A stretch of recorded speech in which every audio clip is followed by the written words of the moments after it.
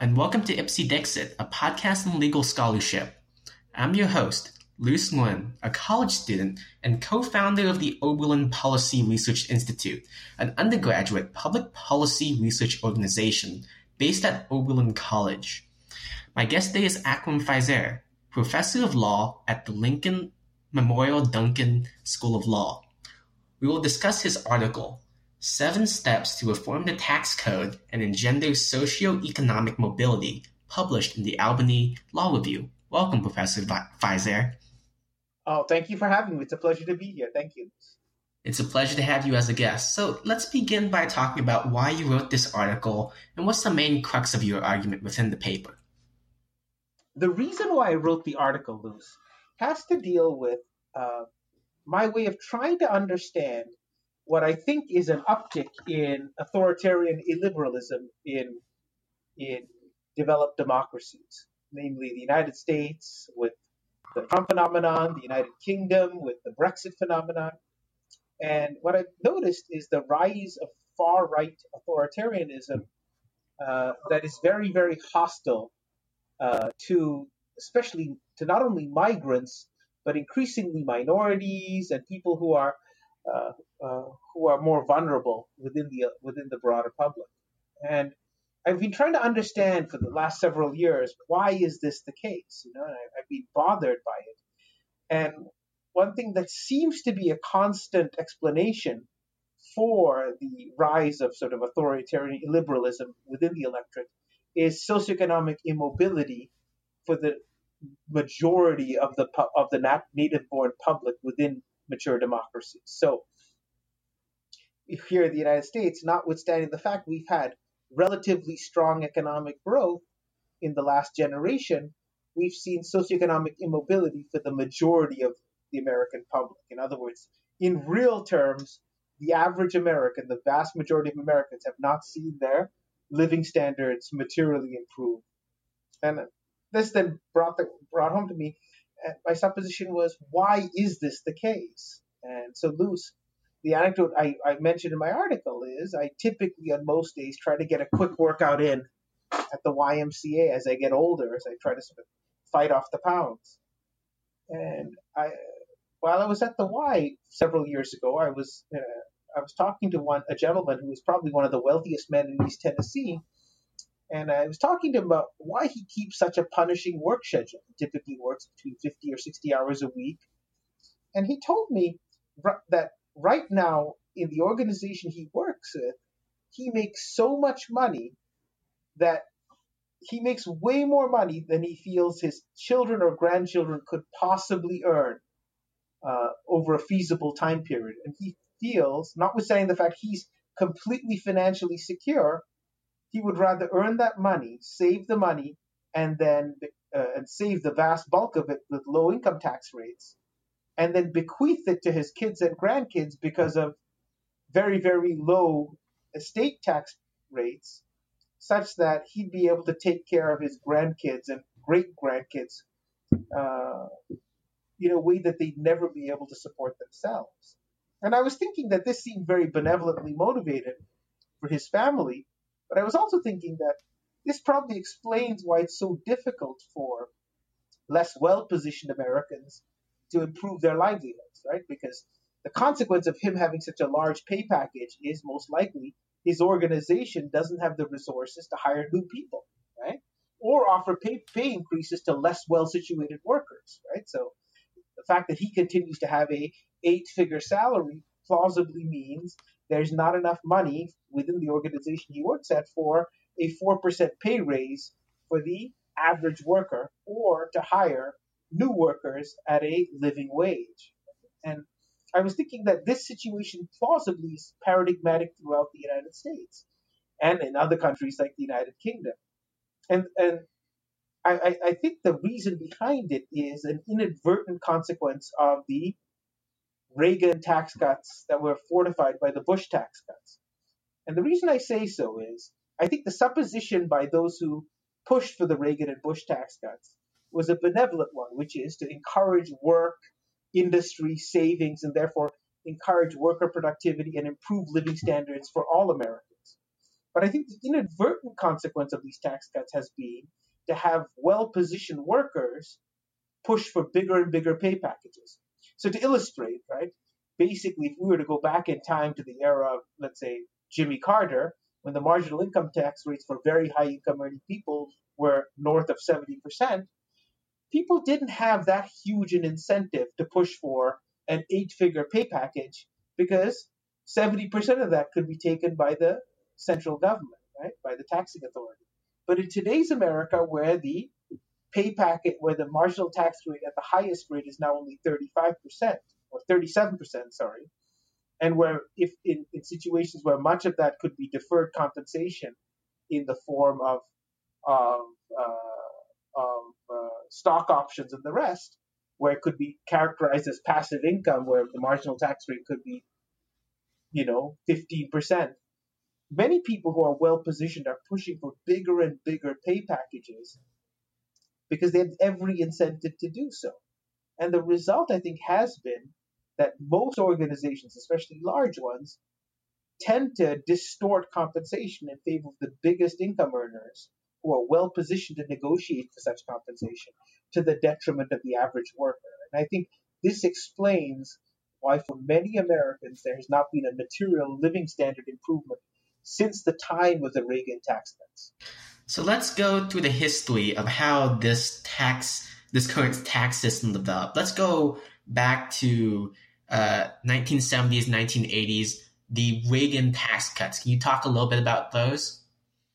Yeah, so Ronald Reagan adopted the tax policies of an economist named Arthur Laffer. And Laffer proposed what's called the Laffer curve, saying that his argument was, and he didn't really support it empirically, he made an ideological argument. The argument went as follows. He said, if the government taxes at 0%, it'll generate zero revenue.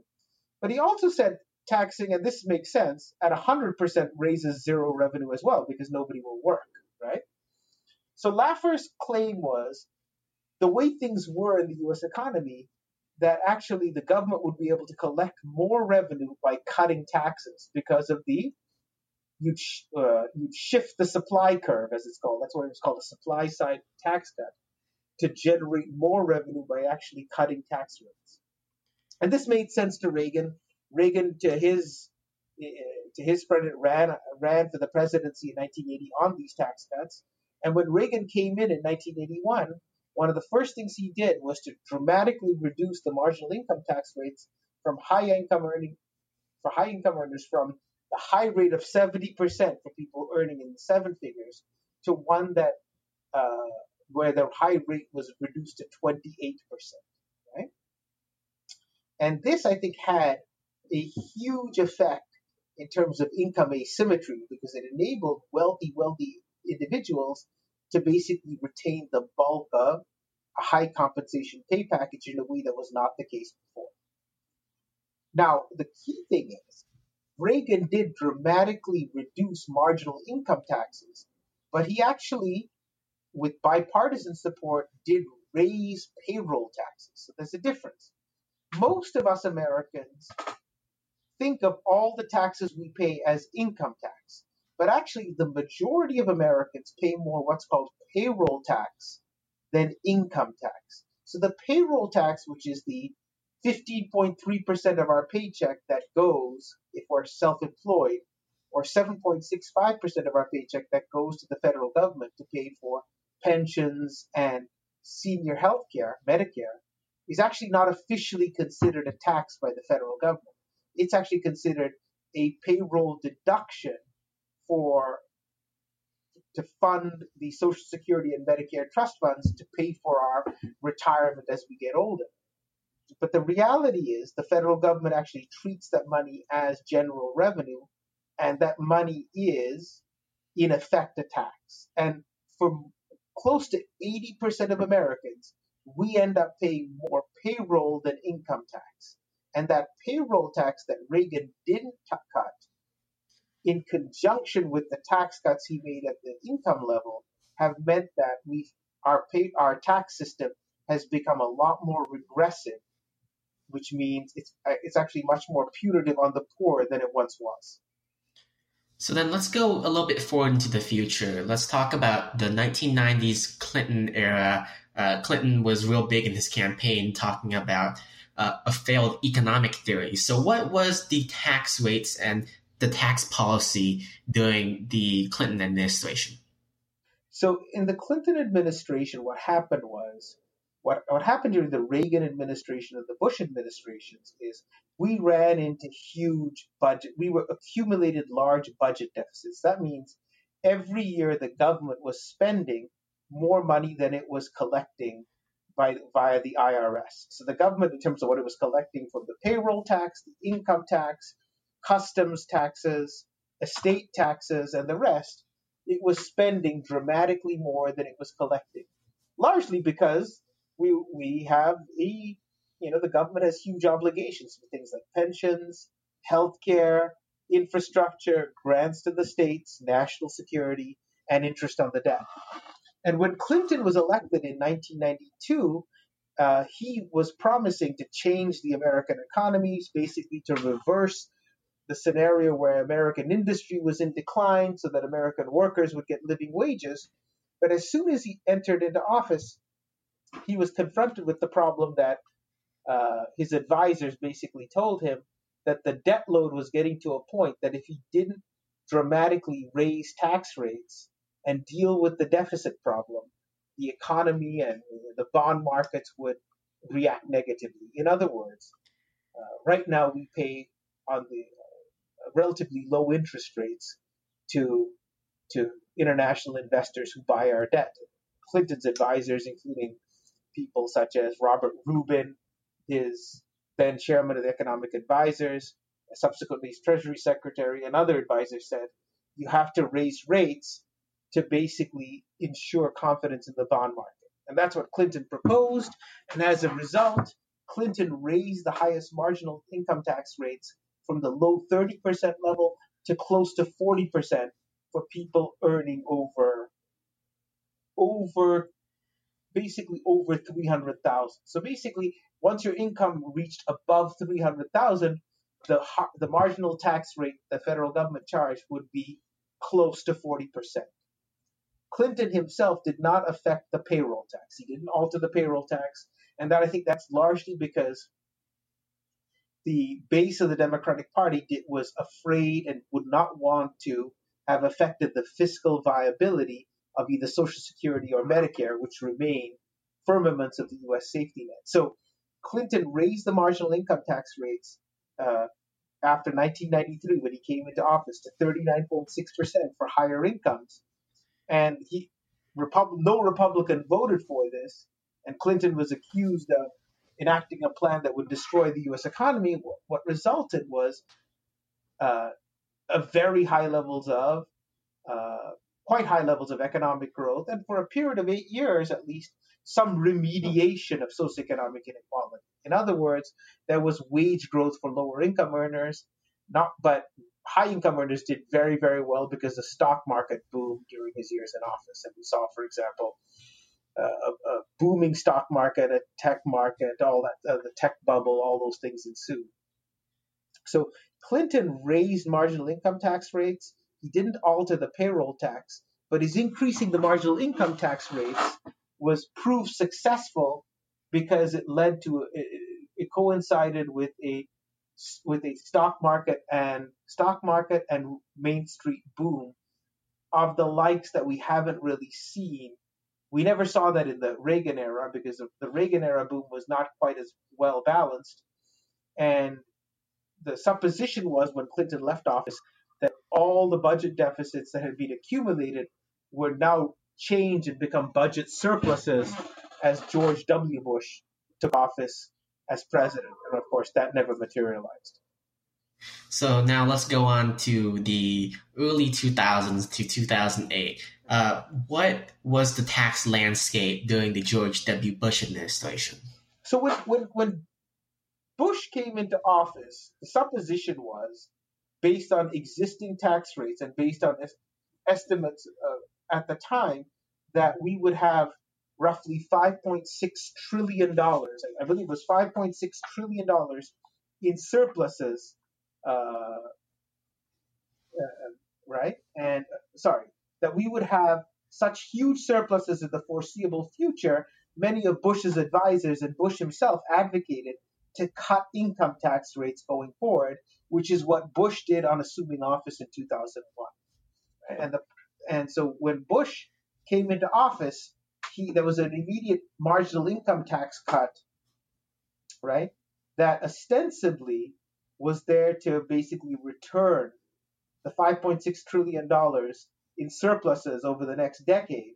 But indeed, it basically exacerbated the deficits because those surpluses never materialized. And if you factor that in other words, we had lower than anticipated economic growth. We had, of course, the tragedy of 9/11 and then the cost of the unanticipated at the time wars in Iraq and Afghanistan. We also had a financial crisis.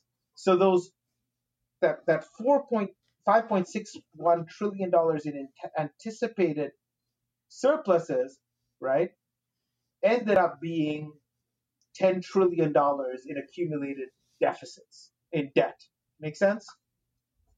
And that was the legacy. And what happened was Bush ended up cutting the Clinton high income tax rate of 39% and made it a high income tax rate of 35% for incomes above 374,000. So Bush reduced the marginal income tax rate by almost 5% for high income earners, and he reduced it for other income earners. And he also, once again, didn't alter the payroll tax. So notice now we have a framework where Bush basically brought us back to a trajectory of lower marginal income tax rates, and those marginal income tax rates are continuing a process whereby high income earners and high wealth individuals are pushing for bigger and bigger pay packages from the organizations they work in. And there's been no altering of the payroll tax. And unlike the income tax, the payroll tax starts kicking in on the first dollar of income you earn, right? So at a very low income, for example, people earning below 15,000, you pay no income tax. But the first dollar you earn, you pay payroll tax. And especially if you're an independent contractor, by way of example, a plumber, or increasingly employees are being designated by the employers as independent contractors, which means they have to pay the full 15.3% payroll tax. And that gets to be, once you add that on with income taxes and other tax burdens, pretty punitive, right? So now let's go on to 2008 onwards to the 2010s. What is the tax landscape of Obama, and then after that towards into the Trump administration? Well, I think what happened when President Obama assumed office in January 2009, he didn't really alter the tax structure. Remember, rather than altering taxes, his focus was two things. One is remediating the financial crisis so that he continued Bush's policy of massive deficit spending to basically resuscitate demand in the economy. And I think he was somewhat successful in that, though it probably took longer than anyone anticipated, in conjunction with moving to get universal health care. In other words, universal health care through the Affordable Care Act. And he largely achieved both things, but he was not successful in remediating what I would say is the unequal tax landscape. In other words, the tax landscape he left us was largely the one that the Bush administration left us, largely because by the time the Obama administration shifted focus to taxes, it was the Congress was in the control of the Republican Party, which was quite insistent that we maintain a low income tax and a low estate tax framework. And so what happened is the Obama administration largely left in place the tax framework of the Bush people. Now, he raised it, the highest income tax level, but it kicked in at a much higher level of income. So there was really not any real increase in revenue brought in by the income tax increases the Obama administration brought in.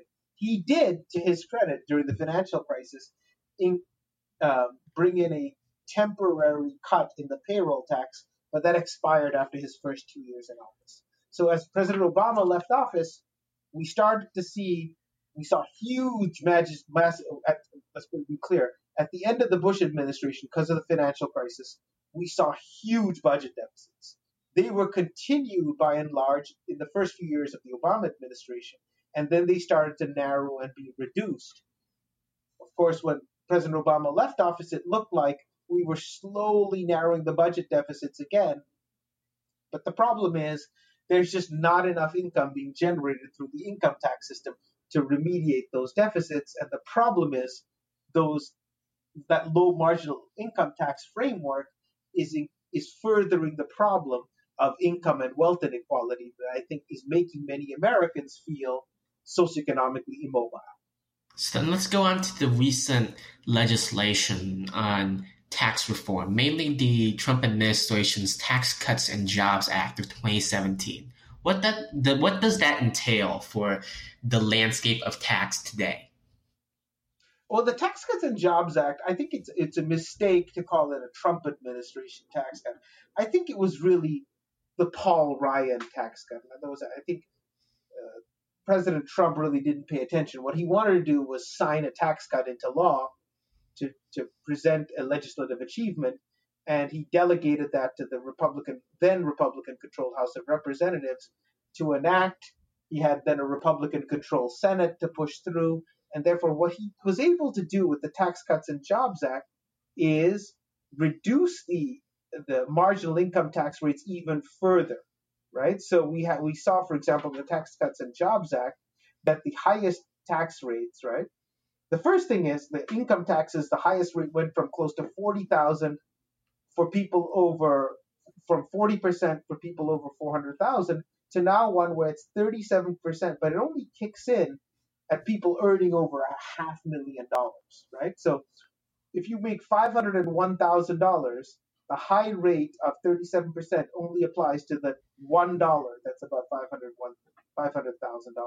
So he brought in a further reduction of marginal income taxes, which I think would further the problem I've talked about. But then he went further and he cut the corporate tax rate from 35 to 21%, which in turn is also worsening the income and wealth inequality problem for this reason. What most corporations do with a marginal income tax rate cut, with a corporate tax cut, is they do share buybacks, which means those of us who own shares are seeing an uptick in our share valuations. But who owns shares in this country? It's not your typical average worker. It's high income earners, right? So what the Trump tax cuts are in effect doing, and what we're I think going to likely see in the long term is, though the president was elected, I think, to address some of the socioeconomic immobility faced by many workers, I think he's doing some things plausibly, I would argue, to worsen the problem, which is income tax and corporate tax cut rates that will actually make high income earners walk away with a bigger and bigger package portion of the pie. So now let's go on to the alternative. Within your paper is entitled 7 Steps to Truly Reform the Tax Code and Engender Socioeconomic Mobility. Can you briefly go over what these 7 steps are? Okay, so the whole premise behind my proposal is the notion of triggers. And I got the notion of triggers. I was reading a biography by the excellent journalist Sebastian Mallaby of the great Federal Reserve Chairman Alan Greenspan. And in his biography of Greenspan, Mallaby talks about a moment when the incoming George W. Bush administration is coming to office and they want Paul O'Neill to be their incoming Treasury Secretary. And they propose, as I said earlier, the Bush people propose a marginal income tax cut to stimulate the economy and return an anticipated $5.6 trillion in government surpluses to the American taxpaying public that they think will materialize in 2000, 2001, that time frame. And as I said, they never materialized. And what O'Neill recommended was triggers such that if the tax cuts, if the revenues aren't materializing from the tax cuts or deficits start resuscitating, the tax cuts will be reversed so that we don't incur deficit spending. And O'Neill's recommendation was rejected by the president and his advisors, including, of course, the most important being former Vice President Dick Cheney, who basically took the position that tax cuts, that deficits don't matter. So what Bush and Cheney basically did, I think lamentably, was disregard their incoming Treasury Secretary's advice to implement triggers. And the reason I think triggers are useful, Luz, is because I think that one of the reasons why uh, Democratic candidates aren't able to convince the public as to the importance of not cutting taxes is the public just does not trust the federal government. In other words, the public believes if we agree to tax increases, the government will merely misspend the money as opposed to address issues of public concern. And my supposition is if we have triggers implemented such that we say that every dollar of tax increase will not be just go to the government to do with what it likes, but actually be set aside specifically and stipended for various things, I think the public could be brought along. And here, what my argument is that one of the real problematic things in the American tax code is the payroll tax, because the payroll tax is a very regressive tax that acts, let's be honest, as a disincentive to employment and work. In other words, it makes it less likely that you would employ me as an employee, which makes it less likely I'll be able to get a job with you and work, right? That's the pernicious consequence of the payroll tax. And because it kicks in at the first dollar and is capped at basically $132,000, it means that someone making $132,000 pays the exact amount of payroll tax as Warren Buffett or Bill Gates. So it's extremely regressive, right? And my argument, though, is the problem is how do you cut the payroll tax while still preserving the safety net, in other words, Social Security and Medicare, that are necessary for most people, especially people who don't have much savings because of income stagnation. And my argument is we can do that if we bring in other taxes to recoup the Social Security money.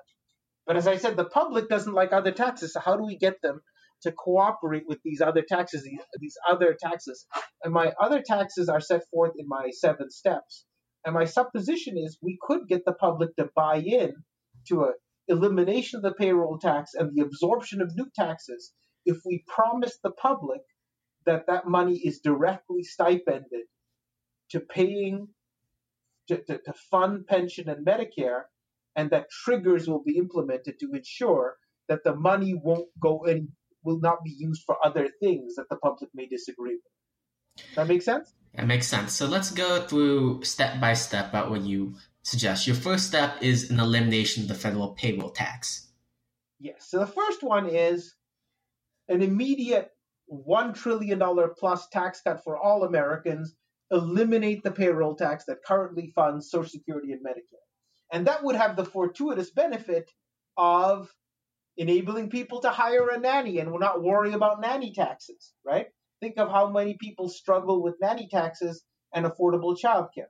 It'll enable people, for example, to with lower skills to keep a larger portion of their paycheck. It will enable employers to hire more people because it will lower the overall cost of employment. So we can, I think, all stipulate that the elimination of the payroll tax far more than cutting income taxes and estate taxes will stimulate employment and wage growth in the economy and help remediate for some of the socioeconomic immobility, right? So give you an example. Let's say, for example, you're a worker and you may be a worker who's paid a salary of $40,000 in this country. Eliminating the Social Security and Medicare tax will mean you get a 7.65% tax cut and your employer gets a 7.65% tax cut, which makes it more likely that they'll have some money to give you a raise, more likely you have more money to basically do with as you want, or maybe give yourself a vacation, things like that, and improve your fiscal predicament, right? That would be very useful. The problem is those payroll taxes pay for two key components of our safety net, which is Social Security and Medicare. And we can stipulate all Americans need a pension and all Americans need health care as they age. So how do we still provide that? And my argument is we still provide that by bringing in additional taxes that are less regressive to, in effect, pay for the payroll tax cut that will do so much to improve socioeconomic immobility. So your second step is broadening the estate tax. Can you talk about that for a little bit? Yeah. So it used to be that the estate tax would apply, before the Reagan era. When Reagan came in, the estate tax, which basically is a tax that kicks in when you purport to convey money to the next generation. So, for example, if my wife and I want to leave money to our daughter, if the estate was large enough, she'd have to pay estate tax on the money she received from us. But after basically the Reagan era, we started raising the threshold of the estate tax to one whereby it basically is only paid by the super rich. And right now, under the Trump administration, before that even the Obama period, you basically had to be in the richest 0.2% of households for the estate tax to kick in. So right now, you have to have more than $12 million to convey to your children before estate tax applies. That makes sense? Right?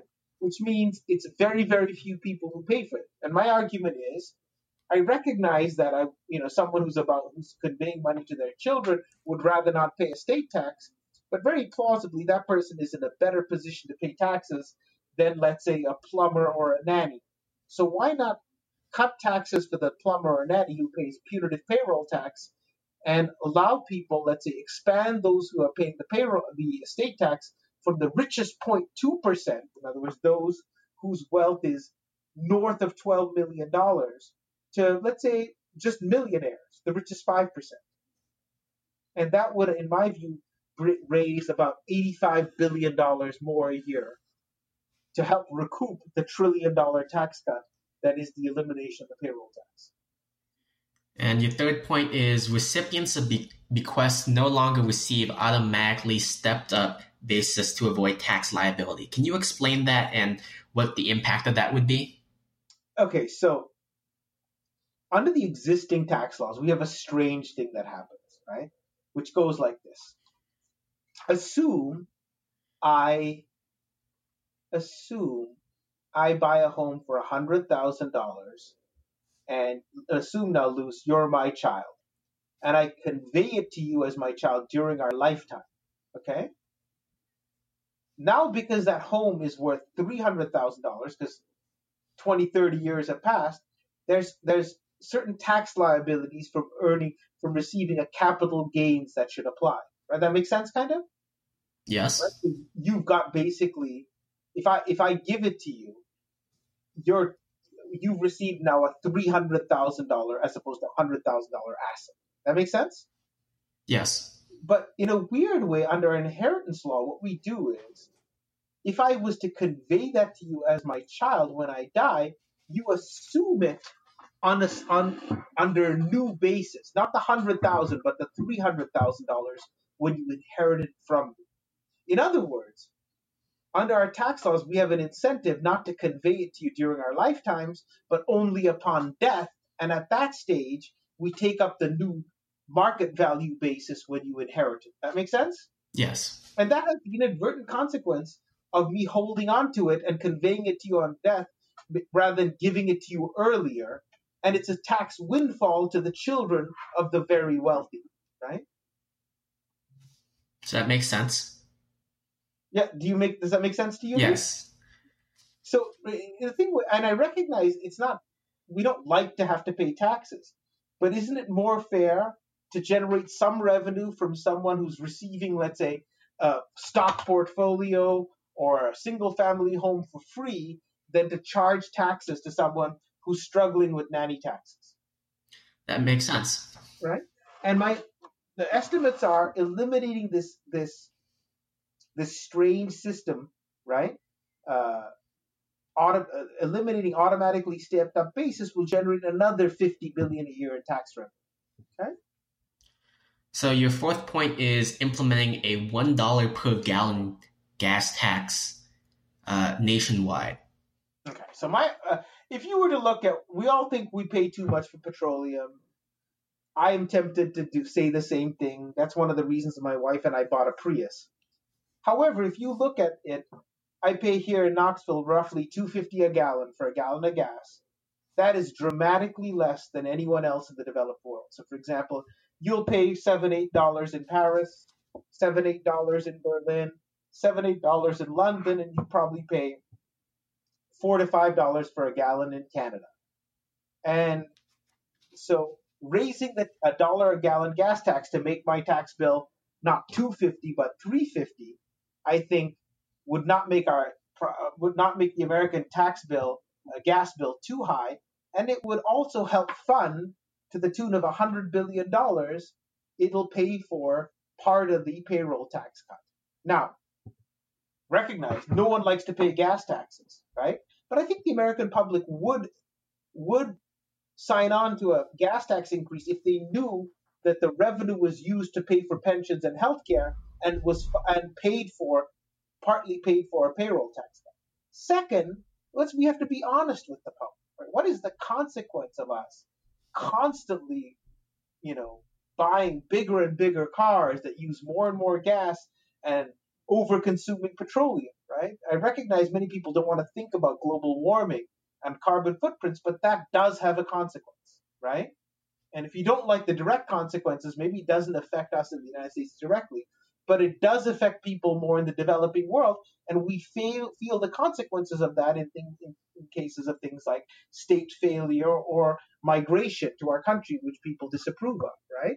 Raising the gas tax, I think, and minimizing our carbon footprint, I think, will minimize the likelihood of things like state dislocation and all kinds of other problems we face internationally.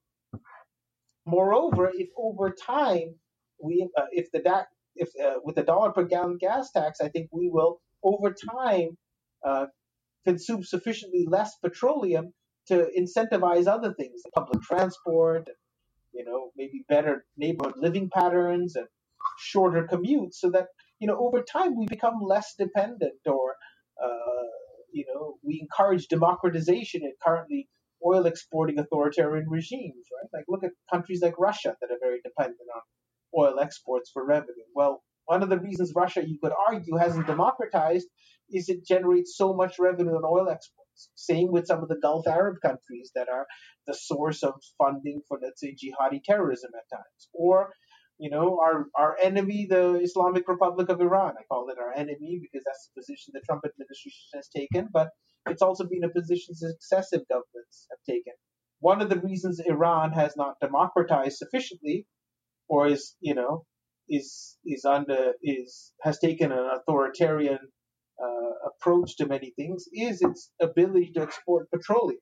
Right? And so my supposition is if we were to shift that paradigm, I think we'd achieve many various domestic and foreign policy goals that I think have been elusive for American government policymakers. So another one of your steps is ending the mortgage interest tax deduction. Yeah. So right now, as it goes, the Trump administration narrowed it somewhat, but historically, the mortgage interest tax deduction was a huge subsidy for the wealthy, right? Because if you think about it, if you buy a $5 million home, the mortgage interest on that $5 million home will be staggering, right? And that would be all deductible from income. So if you looked at, let's say, for example, the average American income earner doesn't benefit from the mortgage interest tax deduction because the standardized deduction on their taxes is large enough to make it for them to just take the standardized deduction. In other words, the typical standardized deduction of whatever it is, $12,000 per individual, right?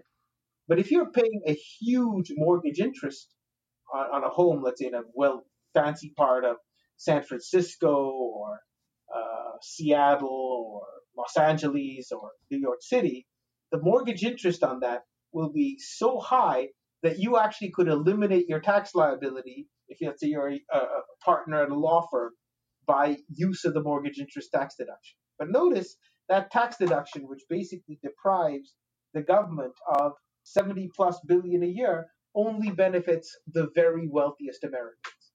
And recognizing no one likes to raise taxes, I think still would be preferable uh, to uh, continuing with the payroll tax.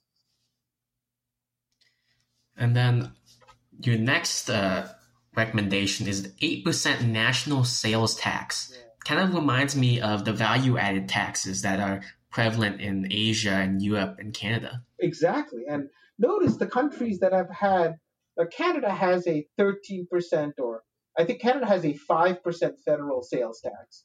And it has about, each of the provinces have their version of it, which is harmonized. So you typically, if you, let's say, were to buy something in Toronto, you'll pay what's called a 12 or 13% harmonized sales tax, or VAT.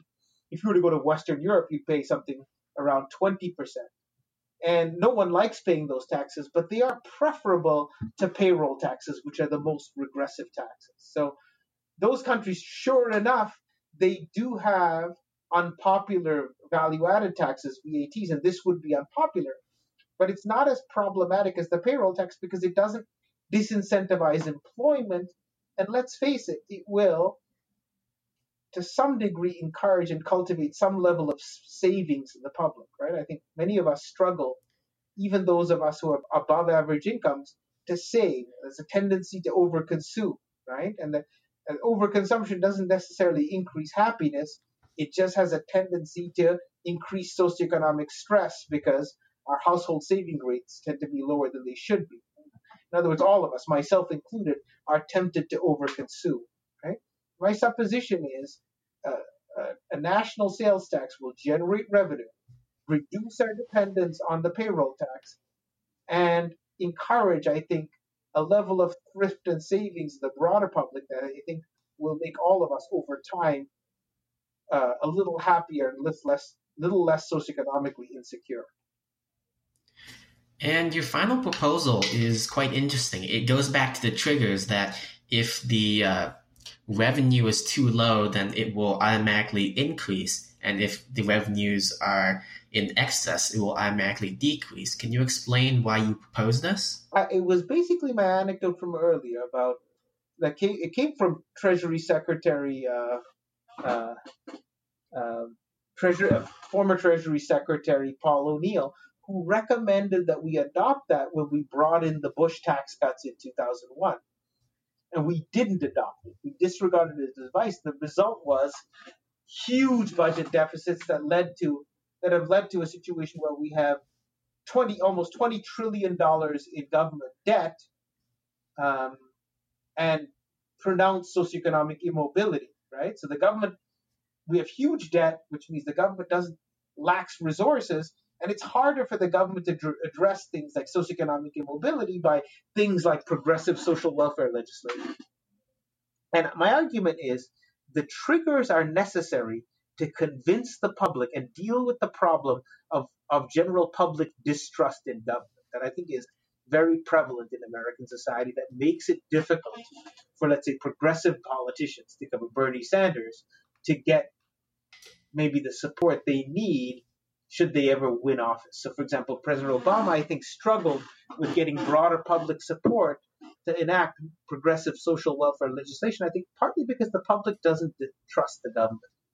And my argument is if we brought in triggers to say we're bringing in these taxes not to regressively tax you, or not because you want a cash grab, but to pay for the entitlement programs, and no more, no less, such that if the revenue taken in is greater than we anticipate, we're going to revise those taxes downwards the next year. Or if it's or if it's less than anticipated, we'll raise it the following year. If we show the public that we are raising the money, that we're enacting taxes for stipended reasons, I think we deal with the distrust in government problem that I think bedevils people who want to bring in social welfare legislation in the United States. So, big question. Why does this all matter? I think it all matters, because I think we have to find a way to deal with the broader public's concern about socioeconomic immobility. I think we're going through a scenario, right, where people feel that their living standards are not improving over time, but are actually regressing over time. And we have to find policies that realistically can address it. Not magic bullet policies, and I stipulate this is not an easy short-term fix. This is not something that people will jump onto. It doesn't seem like an easy fix. People are much more keen on hearing things like free college or free healthcare. But those things come with tax cuts, and they create those policies have problems too. And my supposition is, if we make changes in our tax code, it may be difficult to enact, but I think this proposal will over time mean that fewer and fewer Americans will feel socioeconomic stagnation. They'll be able to keep a larger share of their paychecks. They'll have an incentive to save. And people who are better positioned, right, over time, right, will, if we remediate the tax increases, let's say we can reverse the tax increases, they won't necessarily push for such huge pay packages, right? So, for example, by raising the estate tax, I say, for example, that we'll only get $85 billion a year. $85 billion is not that much money for the federal government. The federal government spends $4 trillion plus a year. But I think the auspicious consequence of the estate tax increase will be to have better placed employees not push for such huge, sizable pay packages for purposes solely of bequeathing that money to their kids and grandkids. And for a final question, what should legislators, people, and because we just had 2 Democratic debates, presidential candidates take away from your paper? I think all I would ask for them is to consider it as a potential. I think what happens is we've been stuck with the regressive payroll tax framework, partly because progressive politicians have been stuck with this reality, which is the only firmament of the American safety net that has remained popular with the broader public has been Social Security and Medicare, right? And you noticed even President Trump has quite shrewdly, to maintain his support base, strongly said that we should not touch Social Security and Medicare. The problem is, I think my proposal is potentially useful at looking at, if it was looked at, is it's a means of protecting the safety net, Social Security and Medicare, while reallocating the tax structure to be more progressive and not so harmful on lower income individuals. All right. Well, thank you very much, Professor Faizer, for this very interesting proposal, this great paper, and a very well-rounded look at all of these issues. You're very kind, Luz. Thank you. It's been a true pleasure.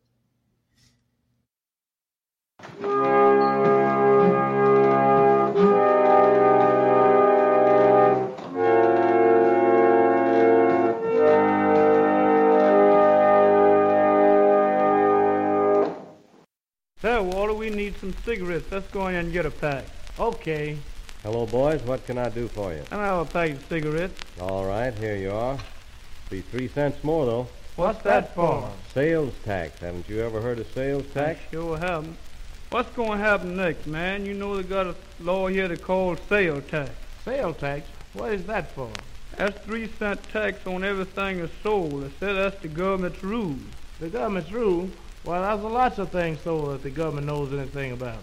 Well, I'll just sing a little song about these sales tax.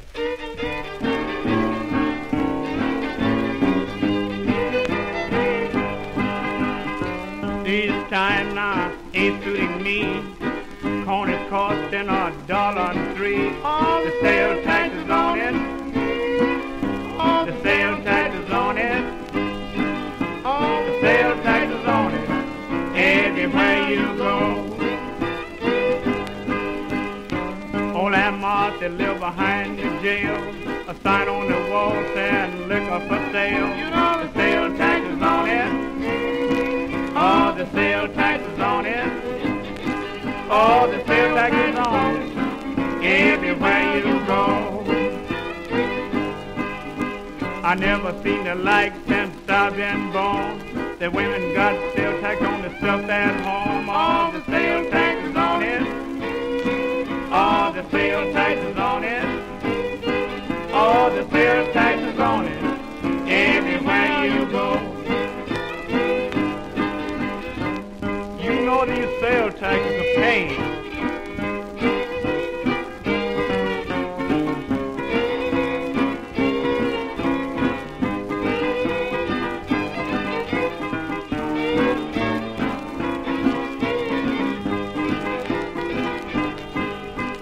used to could buy it for $1 a round.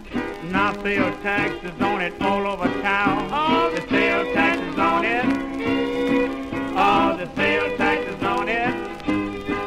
All the sales taxes on it. Everywhere you go. I'm as loving as a woman can be. The stuff I've got will cost you $1.03. All the sales taxes on it. All the sales taxes on it. All the sales taxes on it. Everywhere you go. Now you may take me to be a fool. Everything is sold by the government's rules. All the sales taxes on it. All the sales taxes on it. All the sales taxes on it.